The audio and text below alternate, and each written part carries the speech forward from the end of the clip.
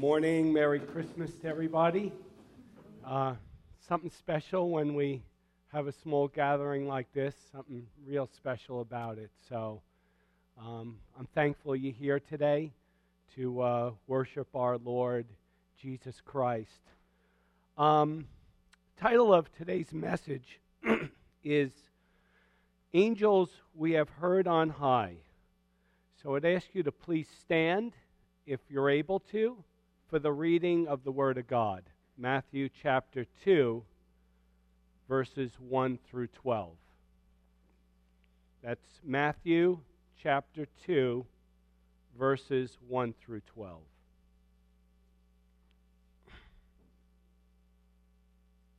Now after Jesus was born in Bethlehem of Judea in the days of Herod the king, Magi from the east arrived in Jerusalem, saying, "Where is he who has been born King of the Jews? For we saw his star in the east and have come to worship him." When Herod the king heard of this, he was troubled, and all Jerusalem with him. Gathering together all the chief priests and scribes of the people, he inquired of them where the Messiah was to be born. They said to him, "In Bethlehem of Judea, for this is what has been written by the prophet. And you, Bethlehem, land of Judah, are by no means least among the leaders of Judah. For out of you shall come forth a ruler who will shepherd my people, Israel." Then Herod secretly called the Magi and determined from them the exact time the star appeared. And he sent them to Bethlehem and said, "Go and search carefully for the child. And when you have found him, report to me, so that I may too come and worship him." After hearing the king, they went their way. And the star which they had seen in the east went on before them until it came and stood over the place where the child was. When they saw the star, they rejoiced exceedingly with great joy. After coming into the house, they saw the child with Mary, his mother, and they fell to the ground and worshipped him. Then opening their treasures, they presented to him gifts of gold, frankincense, and myrrh. And having been warned by God in a dream not to return to Herod, the Magi left for their own country by another way. May God bless the reading and hearing of his holy word. Please be seated. Thank you.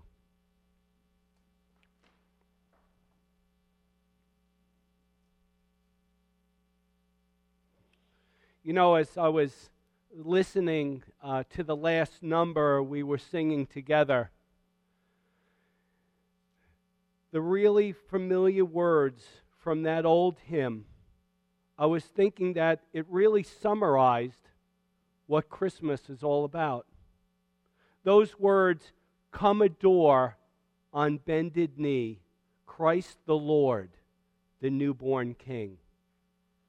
That's really the heart of the Christmas season, isn't it? In fact, let this sink down into your heart today.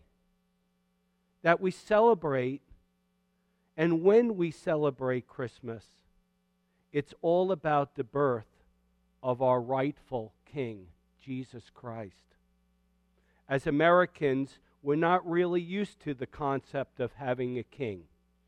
And so it comes to some very unlikely characters to teach us what it means to respond rightly to the birth of our King. Those men are the Magi that we read about in the Scriptures. They were members of the Persian priestly caste.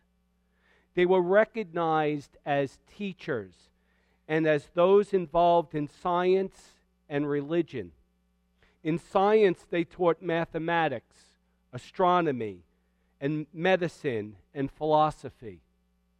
Their religion was Zoroastrianism. Let me get this right. Zoroastrianism. Zoroastrianism. When you Google that, it'll tell you that 100 times how to say it. So I think I got it. Zoroastrianism. They were pagan idolaters. They were involved in things the Old Testament forbids, like astronomy and divination. But they were also powerful leaders. In fact, the word magistrate comes from magi. Specifically, they were kingmakers.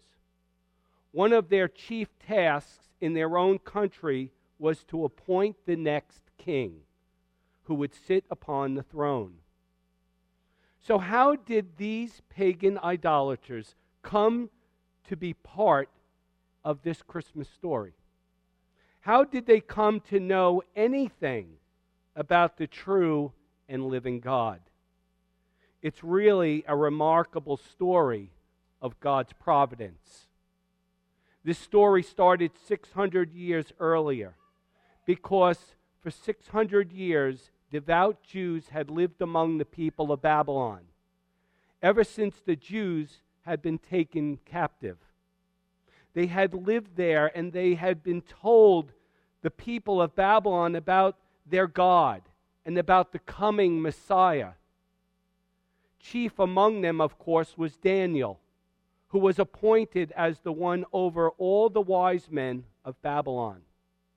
He undoubtedly taught them about the true and living God of the Bible. And God had miraculously informed these men living at the time of the birth of Christ that the Messiah was born. And so these magi traveled to Jerusalem, and according to Matthew chapter 2, they began asking this: where is he who has been born King of the Jews? Where is he who is born the King of the Jews? They asked. For we have saw his star in the east and have come to worship him. Well, there was no answer immediately ready. So Herod, after seeking a consultation with the scholars of his day, told the Magi that in fact the Old Testament scriptures prophesied in Micah that the Messiah would be born in Bethlehem. Matthew writes this: after hearing the king, they went their way, and the star which they had seen in the east went on before them until it came and stood over the place where the child was born. As they headed those 6 miles south from Jerusalem to Bethlehem, the star, which there's, as you look into this star, it may have been something like a supernatural, something in the sky, supernatural like a star, or probably like the Shekinah glory, that cloud that led Jerusalem through the wilderness. There's a lot of different commentaries on that, but it must have been glorious. And it led the Magi to the child, and eventually came to rest over the house where the child was. And by the way, this wasn't a stable, as on the night of his birth. Instead, they found Jesus, Matthew says, in a house with his mother. I hate to rain on the nativity set or your favorite carols at times, but the Magi were not there the night of Jesus' birth. It was at least 40 days after his birth, or less than 2 years when they arrived. But God uses these unusual characters, these Magi, to show us all how it is we ought to respond to the birth of our King. Their reaction should be our reactions. How did they respond? Well, first of all, they responded with joy. With joy. Matthew says, when they saw the star, they rejoiced exceedingly with great joy. I love the way sometimes in the Greek language there is an emphasis given that we lose in our English translation. Here's how it literally reads in the Greek text. They rejoiced a mega joy extremely. They were overwhelmed, extremely overwhelmed with joy. Not because they saw the star, but because the star was directing them to the divine Messiah, the King, the one that Daniel had taught their people would come make an end of their sin. They were filled with joy, and as you and I contemplate the birth of our King, it should fill our hearts with joy as well, extremely joyful. There was a second reaction from these men. It was a reverent, joyful submission. After the Word of God says this, after coming into the house, they saw the child with Mary, his mother, and they fell to the ground and worshiped him. They fell to the ground and worshiped this child who was less than 2 years old. Every other time Matthew uses this word worship, it's in reference to Jesus. It's a true biblical worship. So this is not merely the normal respect for an earthly monarch. These men had already said that this child was the king of Israel. He was the rightful king. He was the divine Messiah.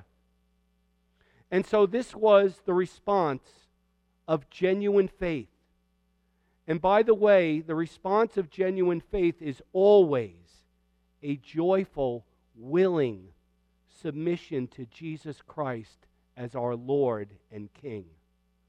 When they bowed before Jesus, they were acknowledging his authority as God, as King, his right to rule, and his right to rule over their lives. This was their acknowledgement that this child was Lord, and he was their Lord. That's the response that each of us should have to the birth of our King, that he is our Lord. There was a third response to these men, and we can call it honor, because they came bearing what? They came bearing gifts, right? Then, opening their treasures, they presented to him gifts of gold, frankincense, and myrrh. It was common to bring gifts to a king whenever you entered into his presence. It was a way to honor that king. Historically, as you know, these three gifts that they brought have been given significant and special meaning. And the reason we have been given those meanings is because of how these words are used in the Old Testament. Gold, for example, was rarely used by individuals in those days, rarely owned by normal men and women. It was reserved for the richest of people, and specifically, it was called the metal of kings. It was always associated with royalty. Seneca, the Roman orator, wrote of Persia, the place where these men had come from. It was the custom there that no one approach a king without a gift. And that was most appropriate gifts for a king was the metal of gold, the king's metal. They also brought frankincense. That word comes from the Old English, frank incense. Frank meaning pure or sincere incense. Frankincense is an Aramaic resin that comes from trees in Arabia and India. When the words occur in the Old Testament, it's used almost exclusively in the reference to the worship of God. In fact, it was incense that was burned in the temple as an expression of worship to God, God's presence with his people. So in Scripture then, gold is appropriate for kings and incense appropriate for the worship of God. The third gift they brought was myrrh. Myrrh is a reddish-brown resin, again, the dried sap of a tree that's found in Arabia. It was so valuable in the first century that it was worth more than the weight of gold. It was used for three purposes primarily. It was used as a perfume to make life more pleasant. It was used as a painkiller to make pain less intense. And it was used for embalming fragrance to make death less repulsive. The irony of myrrh is that it was used in all three ways during the life of our Lord Jesus Christ. At his birth, it was a perfume, a sweet perfume. At his death, he was offered myrrh as a way to stem the pain which he was going through, which he refused. And in his death, it was used to embalm his body. And so these gifts were perfectly appropriate. Gold because he was the King of Kings and the Lord of Lords. Frankincense because he was God with us, God in the flesh, worthy of praise and worship. And myrrh because the reason he came was to suffer and to die for our sins, for everyone who would believe in him. This morning, we sang that Christmas hymn that we enjoy so much. All three of these gifts were extremely rare, and therefore they were incredibly valuable. They were expressions from these men of their honor and adoration to Jesus Christ, their King. You see, the Magi modeled for us the only right response to the birth of our King, the birth of your King. And that is unrestrained worship, finding your chief joy in him, submitting your life to him as your rightful King, and honoring him with the most valuable gift that we can bring, and that's our lives. So the story of the wise men then is really a story of what? It's a story of redemption. It's a story of divine grace and sovereign grace.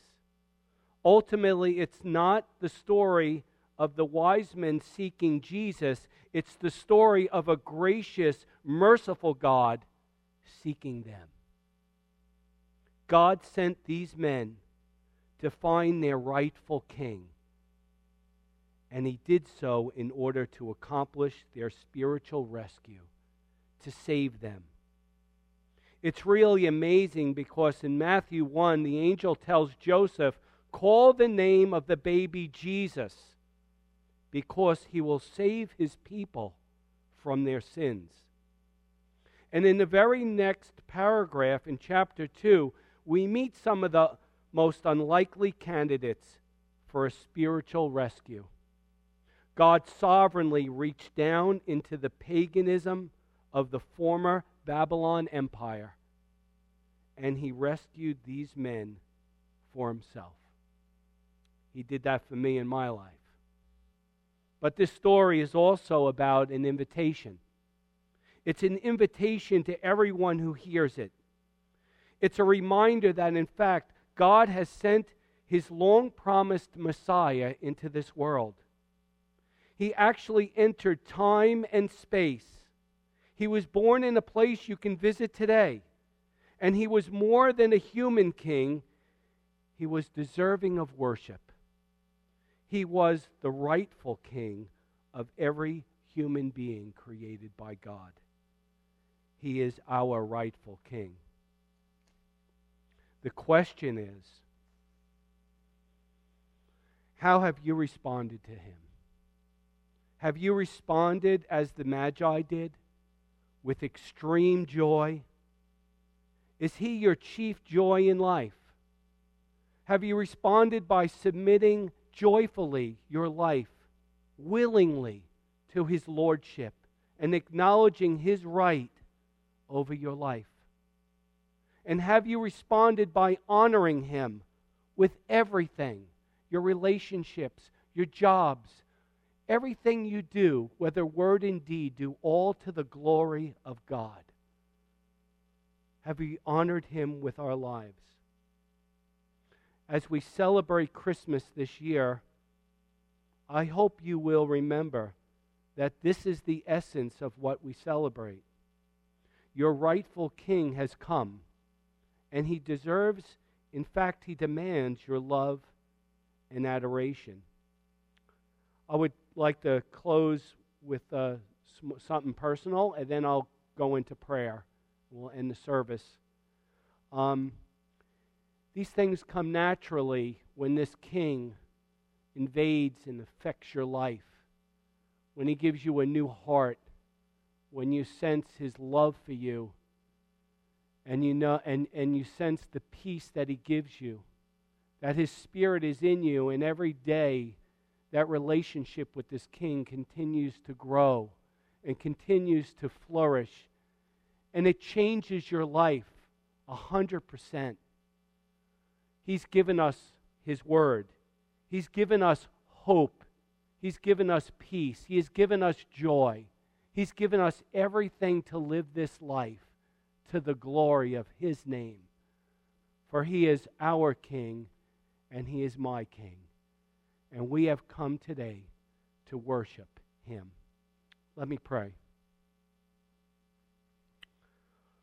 Our Father, we thank you for this amazing account.